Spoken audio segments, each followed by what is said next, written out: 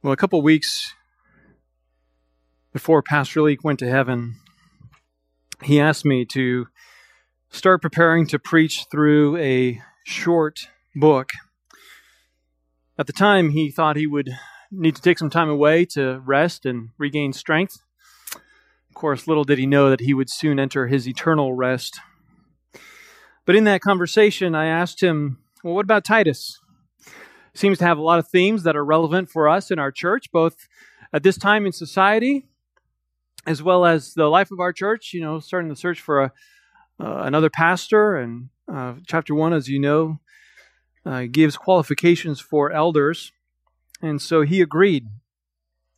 And with all of what's happened since then, I'm all the more convinced that Titus is a book that we need to study and work through as a church together. As I said, we're at the beginning stages of looking for a new senior pastor, and we have a desperate need for more elders. And chapter 1 walks through qualifications and responsibilities of elders in light of the spiritual dangers that are out there in the world. As well, we are a congregation of converts in all stages of life. And chapter 2 of Titus provides instructions for men, women, older men and older women, younger women, on what it means to live for Christ. And so we need to study that section as well. As well, we are citizens in the world of unbelievers. And chapter 3 provides instructions for us in how we are to conduct ourselves among those who are rejectors of Christ. So I would ask you to turn with me to Paul's letter to Titus. Titus is sandwiched in between 1st and 2nd Timothy and the book of Hebrews. Titus and Philemon are Paul's shortest inspired epistles, and so they're placed at the end of his corpus. The title for this message is Cretans for Christ, and it is my aim this morning to preach this entire epistle in one message. And then we will spend several months walking through it verse by verse in detail. But I thought that before we get into the weeds or the trees of the forest, it would be good to step back and get a picture of the whole so that as we are looking at the trees, we have better understanding of the big picture. I'm going to read the letter in a moment, but I want to give you some things to be looking for as we read through this epistle. If you know anything about Titus, the epistle, you know that Paul quotes a Cretan poet who describes his own people by saying they are always liars, evil beasts, and lazy gluttons.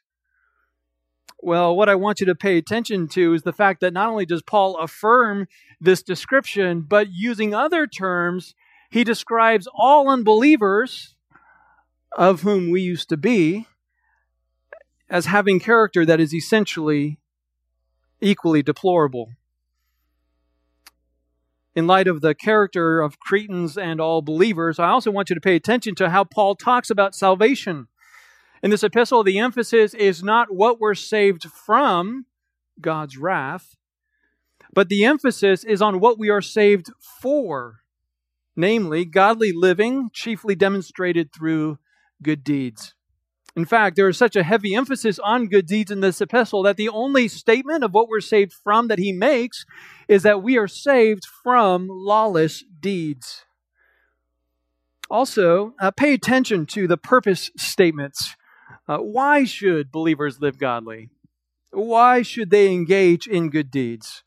Purpose statements in any portion of Scripture are critical, and you'll hear them introduced by phrases like so that, or in order that, or some version of those. And then finally, you'll notice that a couple times in the letter, Paul tells Titus to not deal with legal issues or genealogies or worthless things. Why does he tell Titus to not worry about those problems? Well, the answer is because at the end of the letter, he tells him to help Zenas the lawyer and Apollos, a man who was knowledgeable of the law. And in helping them, these two men who brought the letter to Titus were to be dealing with those issues. And so Paul wanted Titus to focus on establishing elders and instructing the people and let the lawyers effectively deal with the legal issues. Now, with those things in mind, follow along as we read Paul's letter to Titus. Paul, a bondservant of God and an apostle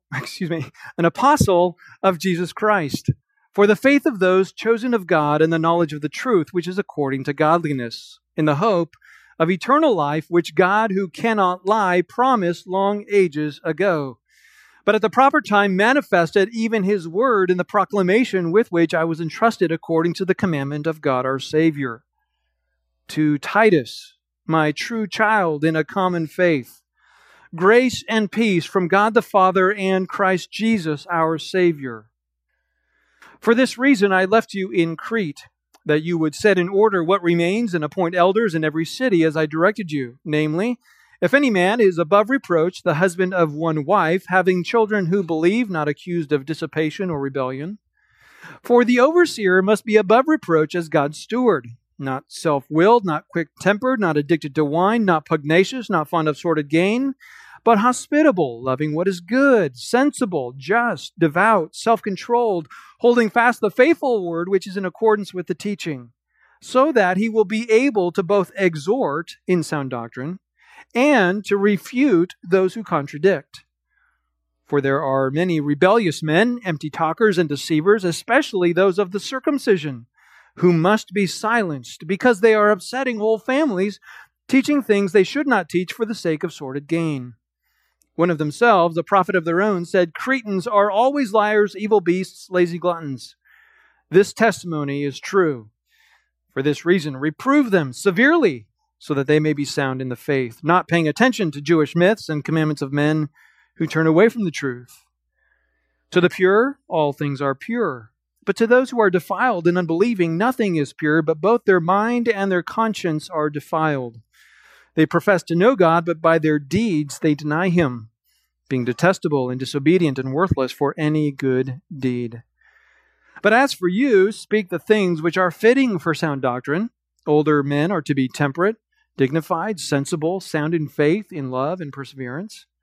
Older women likewise are to be reverent in their behavior, not malicious gossips, nor enslaved to much wine, teaching what is good, so that they may encourage the young women to love their husbands, to love their children, to be sensible, pure, workers at home, kind, being subject to their own husbands, so that the word of God will not be dishonored.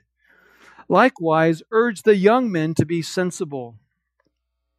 In all things, show yourself to be an example of good deeds, with purity in doctrine, dignified, sound in speech, which is beyond reproach, so that the opponent will be put to shame, having nothing bad to say about us. Urge bondslaves to be subject to their own masters in everything, to be well-pleasing, not argumentative, not pilfering, but showing all good faith, so that they will adorn the doctrine of God our Savior in every respect. For the grace of God has appeared, bringing salvation to all men, instructing us to deny ungodliness and worldly desires, and to live sensibly, righteously, and godly in the present age, looking for the blessed hope and the appearing of the glory of our great God and Savior, Christ Jesus, who gave Himself for us to redeem us from every lawless deed and to purify for Himself a people for His own possession, zealous for good deeds. These things speak and exhort and reprove with all authority. Let no one disregard you. Remind them to be subject to rulers, to authorities, to be obedient, to be ready for every good deed, to malign no one, to be peaceable, gentle, showing every consideration for all men. For we also once were foolish ourselves, disobedient, deceived, enslaved to various lusts and pleasures, spending our life in malice and envy, hateful, hating one another. But when the kindness of God our Savior and His love for mankind appeared, He saved us, not on the basis of deeds which we have done in righteousness, but according to His mercy, by the washing of regeneration and renewing by the Holy Spirit, whom He poured out upon us richly through Jesus Christ our Savior, so that, being justified by His grace, we would be made heirs according to the hope of eternal life. This is a trustworthy statement. And concerning these things, I want you to speak confidently, so that those who have believed God will be careful to engage in good deeds. These things are good and profitable for men. But avoid foolish controversies and genealogies and strife and disputes about the law, for they are unprofitable and worthless. Reject a factious man after a first and second warning, knowing that such a man is perverted and is sinning, being self-condemned. When I send Artemas or Tychicus to you, make every effort to come to me at Nicopolis, for I have decided to spend the winter there. Diligently help Zenas the lawyer and Apollos on their way, so that nothing is lacking for them. Our people must also learn to engage in good deeds, to meet pressing needs, so that they will not be unfruitful. All who are with me greet you. Greet those who love us in the faith. Grace be with you all. Well, if you wanted to summarize this epistle in one sentence, as I was thinking through how to bring all of the important elements together, I came up with this statement, and I realized this is a restatement of Titus chapter 2, verse 14. So the summary statement of this whole letter, I think, is found in Titus chapter 2, verse 14. Look at it again. He says, He, that is Christ, gave himself for us to redeem us from every lawless deed and to purify for himself a people for his own possession, zealous for good deeds. That is the core message of this epistle. You want to mark it. You want to underline it. This is what we're going to spend a good amount of time studying over the next few months. Now, we know less than we would like to know about the relationship between Paul and Titus. But what we do know is actually quite revealing and puts the power of the gospel on display. You see in chapter 1, verse 4, how Paul refers to Titus as his true child in a common faith. This is a bond that Paul has with Titus, as well as what he has with Timothy, whom he also calls his true child in the faith, as we saw in 1 Timothy chapter 1. But remember that though Timothy's father was a Greek, his mother was a Jew, and Timothy was brought up as a Jew. He was circumcised.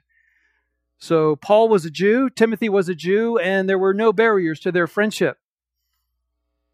But Titus was an uncircumcised Gentile.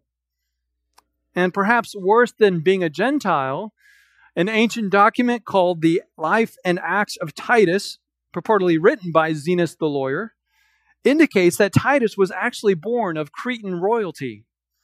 In other words, Titus may have been the worst of Gentiles, one who was defined as an always lying, evil beast, lazy glutton. They were a people hated by other Gentiles. Well, Paul, before his conversion, was a fastidious Jew. He was a Pharisee of the Pharisees, and that means that Paul had an unmitigated hatred toward Gentiles. And he was unwilling to associate with them, as was any Pharisee, because they considered Gentiles to be unclean. In modern vernacular, we would say that Paul was a full-throated racist. More biblically, we would say that he lived out the sin of ethnic pride on the one hand and ethnic hatred on the other.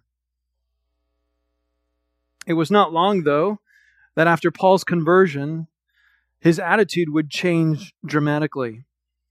Soon after his conversion, he went to the regions of Syria and Cilicia, the region of Paul's hometown of Tarsus. And then in Galatians 2:1, Paul writes that after 14 years, he returned to Jerusalem with Barnabas, but he also took with him Titus. It seems that somewhere in those 14 years of ministry in and around Tarsus, that Titus was saved under Paul's ministry, and Paul took Titus to Jerusalem for the purpose of using him as Exhibit A as to why Gentiles did not need to be circumcised in order to be Christians or to be considered as the same class of Christians as Jews. No doubt Paul had a number of men he could have chosen throughout his ministry, but he apparently chose Titus because of his character, and he was the best example he could find. This letter to Titus was written about 15 years after that trip to Jerusalem. And we don't know all of what took place during those 15 years, except that during those 15 years, Titus endeared himself to Paul and gained Paul's trust. And in fact, Paul used Titus to be his primary representative to do Paul's work as an apostle in the churches that he would write to. For example, it was Titus who took the letter that Paul wrote of 1st and 2nd Corinthians to the church at Corinth. This was a church, as you know, that was a rebellious church. They had immorality in the church. There were false apostles that were trying to subvert Paul's authority. And Paul didn't send Titus just as a mailman taking the letter. He entrusted Titus to ensure that the letter was read and that it was obeyed and the false apostles were dealt with. Paul trusted and loved Titus just as much as he loved and trusted Timothy. Paul was no Jonah. Remember Jonah? He was sent to proclaim salvation and really judgment for the purpose of salvation to the Ninevites, the Israels of Israel. But he hated them. He went reluctantly, and his hatred for them remained. Paul was sent to the Gentiles. He was the apostle of Jesus Christ to Gentiles, and he loved them. And Paul loved and trusted Titus to do the critical work of establishing godly leadership in the churches of Crete, which is a task, if you really think about it, is monumental because of the potential effect it could have on the gospel witness in the future. Paul did not prefer Timothy because of their shared heritage. He trusted Timothy and Titus equally. That is the power of the gospel on display.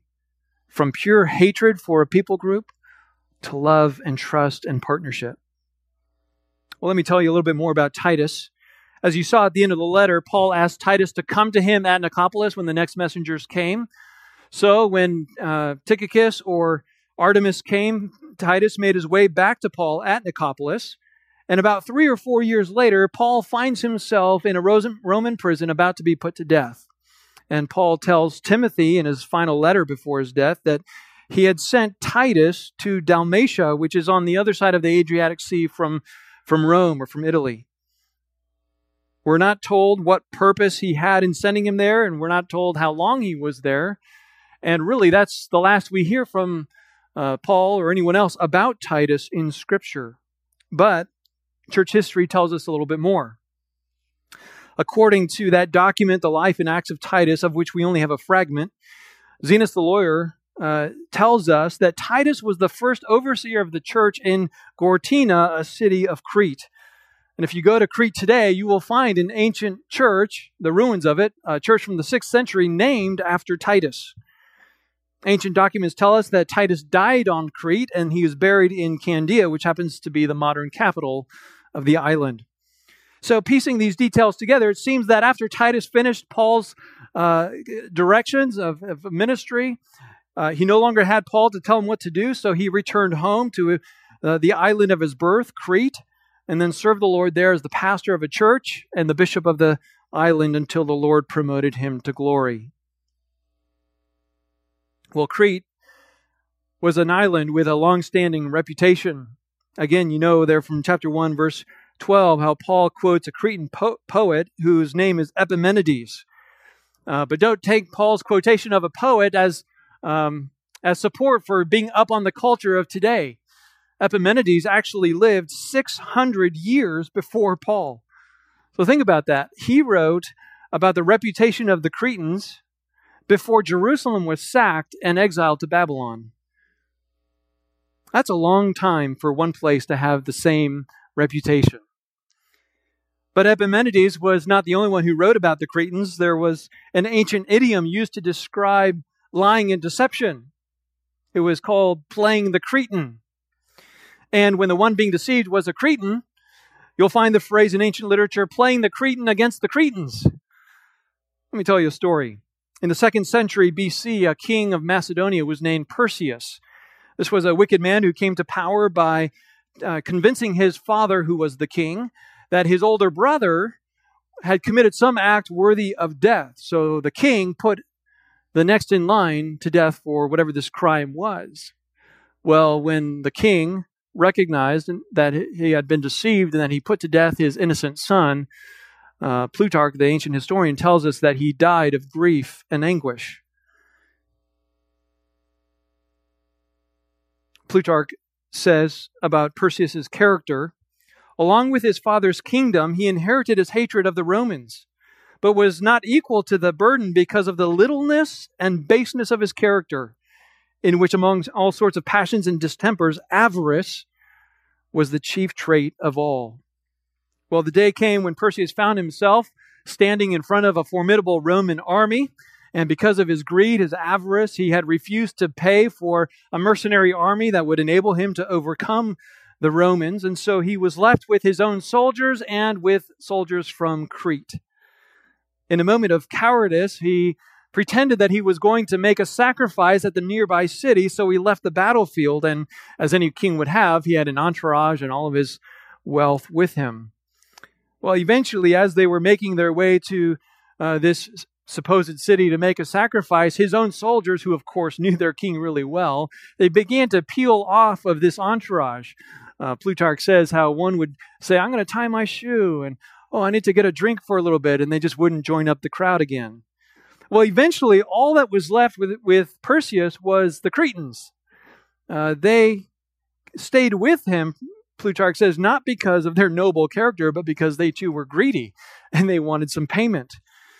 Well, as they traveled, Perseus would pay these Cretan mercenaries with treasure, gold, plates, and other things that he had gotten that were originally from Alexander the Great. But at one point he changed his mind because he realized, no, actually I want all this stuff back because I'm greedy.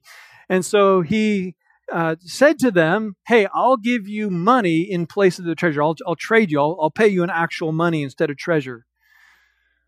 Plutarch writes, "Now those who understood him accurately did not fail to see that he was playing the Cretan against Cretans.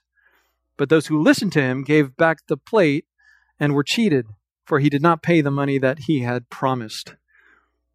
Now that's not the end of the story. Sometime later, he's with his family and his treasure, all by himself with his family, and he decides he wants to escape by the sea. There's people after him, and so he finds a boat owner who happens to be a Cretan. And this boat owner agrees to take him with him. But the boat owner says, "Hey, why don't you load up your treasure tonight, come back after dark, we'll load up your treasure, and then come back tomorrow night, and then we'll leave." So that's what he does.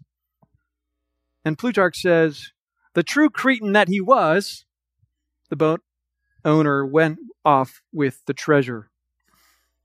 So in the 600s BC, Epimenides declares the reputation of these Cretans as always liars, evil beasts, lazy gluttons. In the 2nd century, they proved true to that reputation. And it's incredible when you think about that. In the 60s AD, Paul confirms that same reputation. I mean, our nation is less than 300 years old. And wouldn't you say that our culture has changed rather dramatically over the last 300 years? But for them, the Cretan reputation stayed the same for over twice that long. For a reputation to stay in place for over 600 years, you would think that something had to be wrong with their DNA or something, right? Well, the problem is they had the same problem that all of us have, the curse of sin. Look again at chapter 3, verse 3. Paul writes, "For we," including himself in this, "for we also once were foolish ourselves, disobedient, deceived, enslaved to various lusts and pleasures, spending our life in malice and envy, hateful, hating one another." I mean, maybe it's true that the Cretans had the particular reputation of being liars and gluttons, but every society has had its public sins and its secret sins.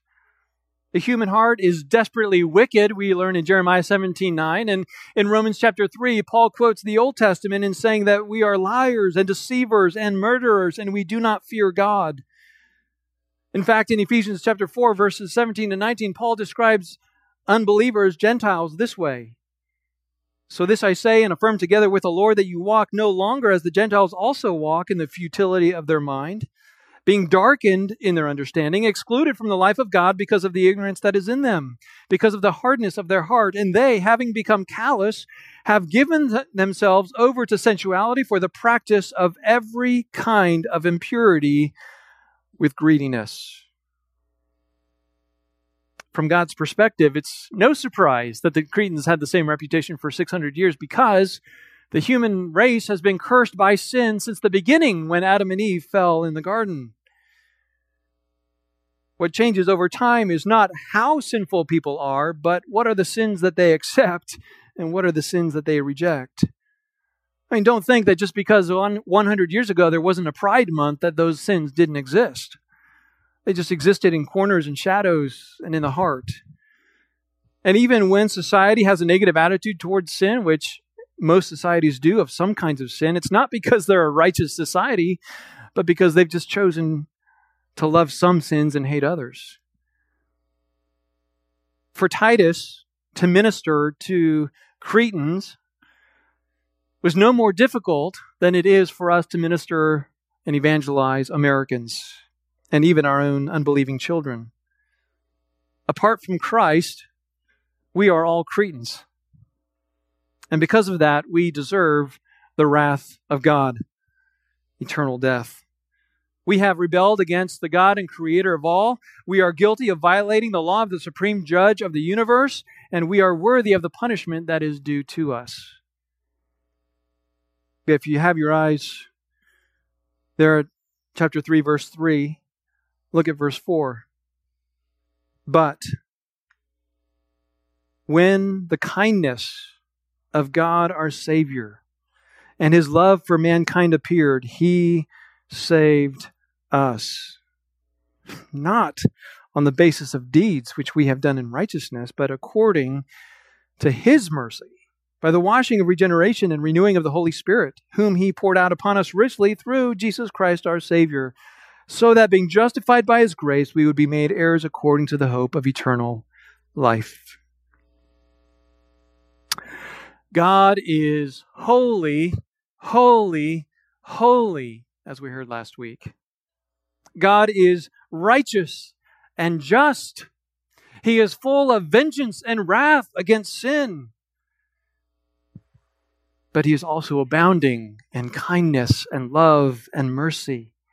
And His kindness and love and mercy have been poured out in abundance toward those whom He has chosen out of this Cretan world.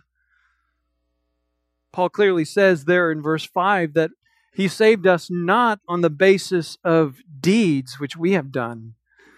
Of course not. We don't have any. Left to ourselves, we would be perpetually in rebellion against God, and we would choose to stay under His wrath until He poured it out. The only way for us to experience anything other than God's wrath is for Him to choose to save us. Look at chapter 1, verse 1. Paul, a bondservant of God and an apostle of Jesus Christ, for the faith of those chosen of God. Chosen of God. Paul, himself a former enemy of God, was commissioned by Jesus Christ for the purpose of proclaiming the gospel so that those whom God has chosen would be saved. What does it mean to be saved? Is salvation merely a get out of jail free card that now I'm free, I'm not under the wrath of God, so I can do whatever I want? Not at all. Go back to chapter 2, verses 11 to 14. Again, this is the heart of the epistle. Verse 14 actually is the middle verse in the epistle. But verses 11 to 14 give us the heart and soul of what Paul is trying to communicate in this letter. Again, he says, for the grace of God has appeared, bringing salvation to all men, instructing us to deny ungodliness and worldly desires, and to live sensibly, righteously, and godly in the present age, looking for the blessed hope and the appearing of the glory of our great God and Savior, Christ Jesus, who gave Himself for us to redeem us from every lawless deed and to purify for Himself a people for His own possession, zealous for good deeds. Paul describes here three results of salvation. Three results of salvation. The first result is that we are saved, we are redeemed from sinful living. You see that in verse 12. Grace instructs us to deny ungodliness and worldly desires. And he also says it again in verse 14 when he says that he gave himself to redeem us from every lawless deed. Now, of course, elsewhere, Scripture teaches us that we are saved from God's wrath and we are saved out of spiritual death. But here in Titus, Paul, inspired by the Holy Spirit, limits his discussion to the fact that we are saved from the ongoing practice of ungodliness, worldly desires, and lawlessness. My friends, if you are living the same way you were before you professed to know Christ, something is wrong. Because Christ gave himself to free you from that life of sin. Well, not only is salvation redemption from sinful living, but secondly, Paul describes salvation as one who is owned by God. Look again there at verse 14. He gave himself to redeem us from every lawless deed and to purify for himself a people for his own possession. Once you are saved by Jesus Christ, he owns you. You are his possession. And by virtue of his ownership of you, he has authority and control over your life. Do you know what term the Bible uses to describe those who are owned? Slave. I hear it out there. Slave. Don't be bothered by that term. Paul certainly wasn't. He gladly proclaimed the fact that he was a slave of God. Look again at chapter 1, verse 1. He says, Paul, a bondservant of God. Bondservant is not a good translation. It is the word doulos, which always and only means slave, one who is owned. Paul never says that he chose to serve Christ.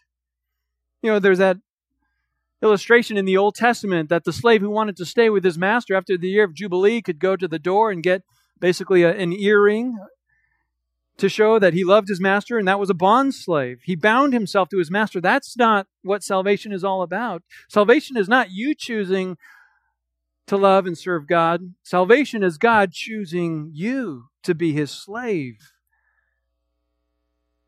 We are slaves of the Lord Jesus Christ. That's what Lord means, master. And what greater master can one have? I mean, after all, human masters they're always looking for the best slaves they can find. They're looking for the smart ones, the strong ones, the attractive ones, but not God. God wrote this in 1 Corinthians chapter 1, verse 27 to 31. He says, God has chosen, as you listen, think, okay, this is me. This is what God thinks of me. God has chosen the foolish things of the world to shame the wise. God has chosen the weak things of the world to shame the strong. And the base things of the world and the despised God has chosen. The things that are not, so that he may nullify the things that are, so that no man may boast before God.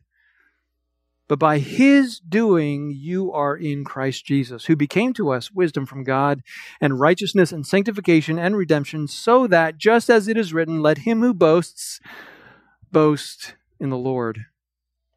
When you and I look at the world around us, sometimes we can be tempted to see certain individuals and say, yeah, I think God made the right choice in choosing me. Just remember, God chose you because you were foolish and weak and nothing. You have nothing to boast about. God chose me not because of how great I am, but because of how great he is.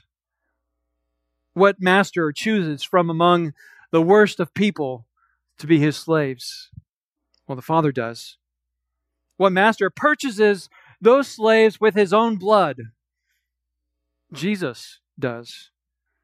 And what master loves his slaves and washes them and redeems them and then transforms them? The Holy Spirit does. What master even goes beyond that and adopts these slaves into his family and makes them co-heirs with his Son? The Father does. To be saved is to be owned by God, and there is no greater privilege than that. Well, Paul teaches us here that salvation is to be redeemed from sin, to be owned by God. And third, salvation is to be zealous for good deeds. As those who are owned by God, our submission to His authority is reflected in how we live. And our Lord Jesus equips and commands us to live like Him and for Him. We see this again in verse 12, that we are instructed not only to deny ungodliness and worldly desires, but positively to live sensibly, righteously, and godly in the present age. And then, as we've seen already in verse 14, that we are to be zealous for good deeds. Normally, when you hear Christians talk about good deeds, you hear it negatively, as if good deeds are somehow bad things. And the reason is because good deeds are bad things when they are motivated to try and earn God's forgiveness. God says through the prophet Isaiah that our deeds are like a filthy rag. And a filthy rag is not just any rag that you pick up off the floor and throw in the wash with all your other clothes. A filthy rag, in that specific way it's used, is the cloth that women would use for personal hygiene before there were personal feminine hygiene products.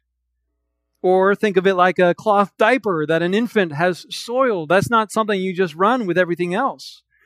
It's a dirty rag that you don't want to touch, and you don't want it to touch anything else. That's what God thinks of your attempts to earn His forgiveness. But once you are a recipient of His forgiveness by His grace, then everything changes. The same deeds that He hated because you were motivated to try and earn His love, He welcomes and embraces when they're motivated by love and service and faith-filled obedience. More than that, He saved you so that you would be eagerly and actively engaged in practicing good deeds. Well, what are good deeds? The Greek word for good has multiple nuances to it. One is that these deeds or actions are attractive. They're attractive. So when someone looks at your life and they see these good deeds, they are attracted to the way you live. They look at your life and they say, that is a great way to live. I wish I could live like that, or I want to live like that. Our conduct as Christians should not repulse people.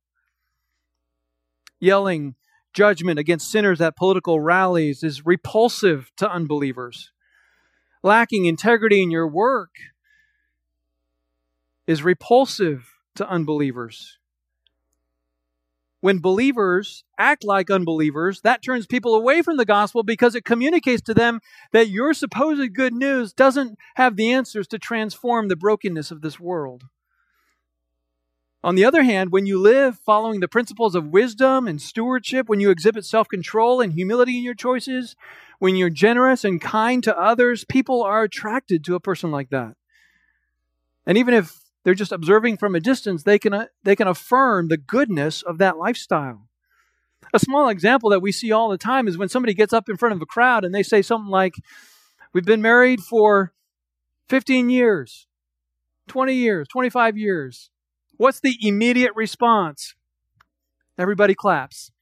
Why? Because everybody sees the inherent goodness of two people maintaining their covenant promises to each other.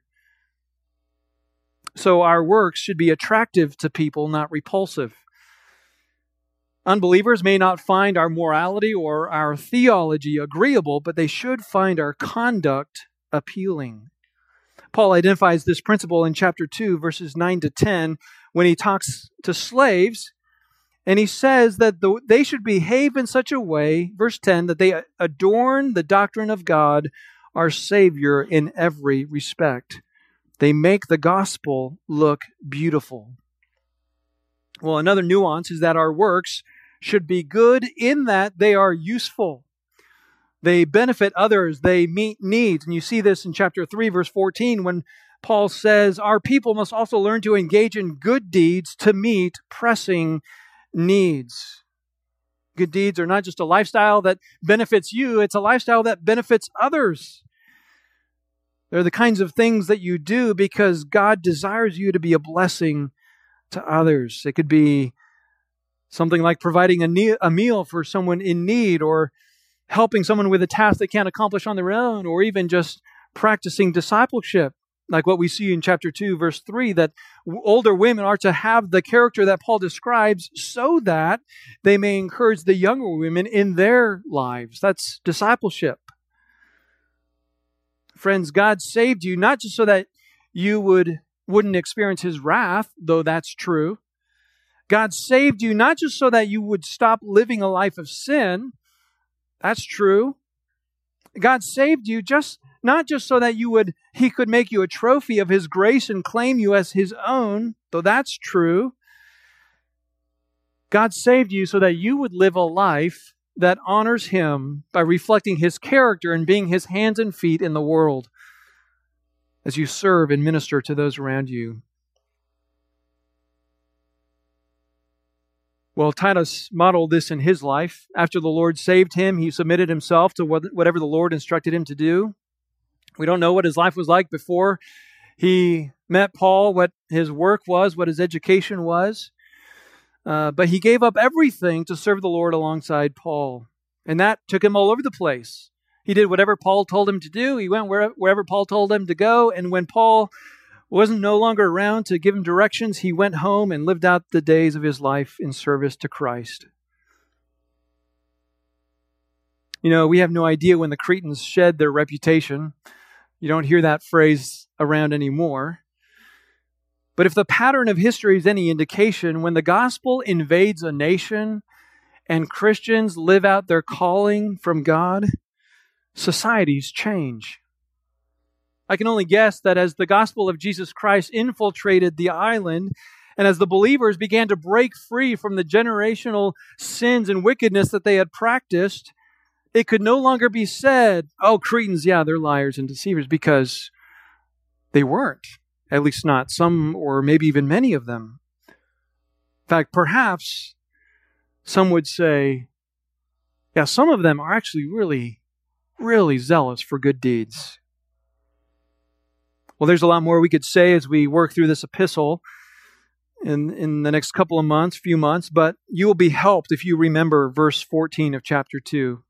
That is the core truth that we will come back to time and time again. This is what I pray for myself and for our church, that we are known for, that we're known as those who are God's possession and as those who are zealous for good deeds. Well, Hope Bible Church, we don't live on Crete, but we are Cretans, and we live in a Cretan society. I was speaking to someone the other day, and we were lamenting how brash unbelievers can be in their deception and lies. We certainly know that politicians make a career of lies and deception. The internet is flush with all kinds of liars who seek to deceive people on everything from false news to false science and false religion.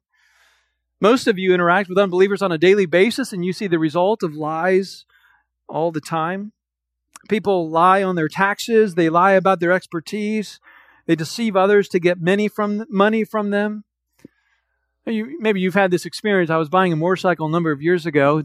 Didn't have it for very long, so that's another story. But as we were transacting and we were filling out the title transfer paperwork, and he asked me, how much money do you want me to put that you paid? I was kind of confused because I just handed him a wad of cash and he knew exactly how much I had paid him. But he pressed on. He's like, no, how much money do you want me to write down here? Because that's going to affect how much taxes you pay. A few years later, I was selling one of my cars, and the people asked me to write down an amount significantly lower than what they had actually paid. Don't worry, Alan. I was honest. Maybe this has happened to you. Once I was at a gas station waiting for someone to land at a nearby airport. And while I was sitting there waiting, a lady came up to my window and rolled down the window, or I should say, pressed the button, and she told me this tragic story about her life and the difficulty she was going through and how she desperately needed money for gas so that she could get to an interview that she was already late for. So I gave her some money, and through the side mirror, I watched her go back to her car, which was parked right next to the pump. She went right into the driver's side door and sat there for a few minutes and drove off. People are just liars. Some of you are brash liars. Some of you young people, you lie to your parents. You lie to your teachers. You lie to your friends. You portray yourself as righteous when you come to church, but in your heart, you know you're lying. You know you're a deceiver. Well, we're not only a society of liars, we're also a society of lazy gluttons. We eat more than we should. We work less than we get paid to work. We spend endless hours and loads of money on video games and entertainment of all kind. Now, food is good, and rest is good, and entertainment is good when practiced with wisdom. But as a society, we have made idols of these things. For many people, college is less about the education and more about the partying. You talk to any Christian teacher or anyone who works in public schools, and you'll hear horror stories of what it's like in public schools these days. Kids are immoral, unruly, disrespectful. Church, we live in a moral wasteland. No matter how nice it looks when we drive around outside, the people around whom we live are Cretans. They're lost in their sin. What we need is not more laws or more protests or more social workers. The world doesn't have answers to the problems of society. What we need is Christ. We need God to save people from their ungodliness. And not only do we need to proclaim Christ, we need to be Cretans for Christ. We need to live as representatives of the Lord Jesus Christ in this world, proclaiming His wrath and His love, His justice and His mercy. And we need to devote ourselves to living in such a way that those who are morally confused can look at our lives and be attracted to us. You need to work so that as your coworkers observe your integrity and the excellence with which you work, and they're drawn to you. You need to speak on social media and in public in ways that is inviting to hear and attractive to the soul. And when people are drawn to us, we will have those opportunities to explain why we are different. We'll have opportunities to explain the transforming work of Christ in our lives.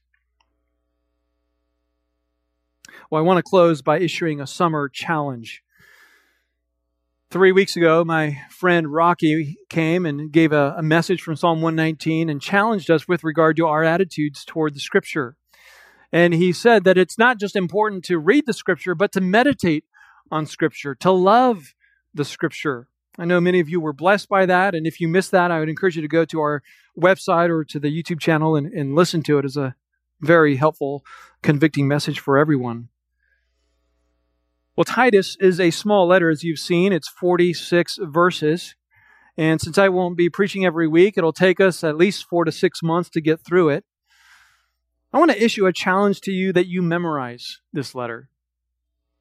You know, if you were to read this letter, which takes, according to my reading, 5 minutes and 30 seconds to get through, if you were to read that every day from tomorrow until the end of when we're done studying it, you'll probably have it memorized just by doing that alone. But if you want to get to the point where you can recite it, you probably need to put a little bit more effort. But this is it's not an official thing we're doing as a church. We're not going to have a Hope Book group like we do for reading Scripture together. I'm just putting it out there for you to consider. There is so much rich truth, and as we study it together, your heart will be lifted up and encouraged. You'll be helped. It will help you in your own life, in your own battle against sin. It will help you with your kids. It will help you as you work out in the world. The Lord will use it in your life in remarkable ways should you choose to do that. Let's pray. Our Heavenly Father, our Lord Jesus Christ, how grateful we are for your word. Because it's in your word that we learn about who we really are. We are so easily self-deceived. We think better of ourselves than we are. We tend to think much of the good aspects of ourselves and to ignore those wicked aspects. And left to ourselves, we would be lost forever and under your wrath. But you have given us the Lord Jesus Christ. Out of your love and grace and mercy, you have poured out your own blood so that we would be saved, so that we would be forgiven, and so that we would be transformed. Lord, I pray as we give attention to this letter over the next coming months, that you would do a work in our church, that individually, in our small groups, in our marriages, in the activities and ministries we do as groups, and collectively as a whole, that we would be growing in the grace and knowledge of Christ, that we would be growing in our zeal for good deeds, that we would have a significant impact on this world, not because of anything that we have done, but because of your grace, which empowers us to live for you. So help us, and may we do all things for the glory of Christ. Amen.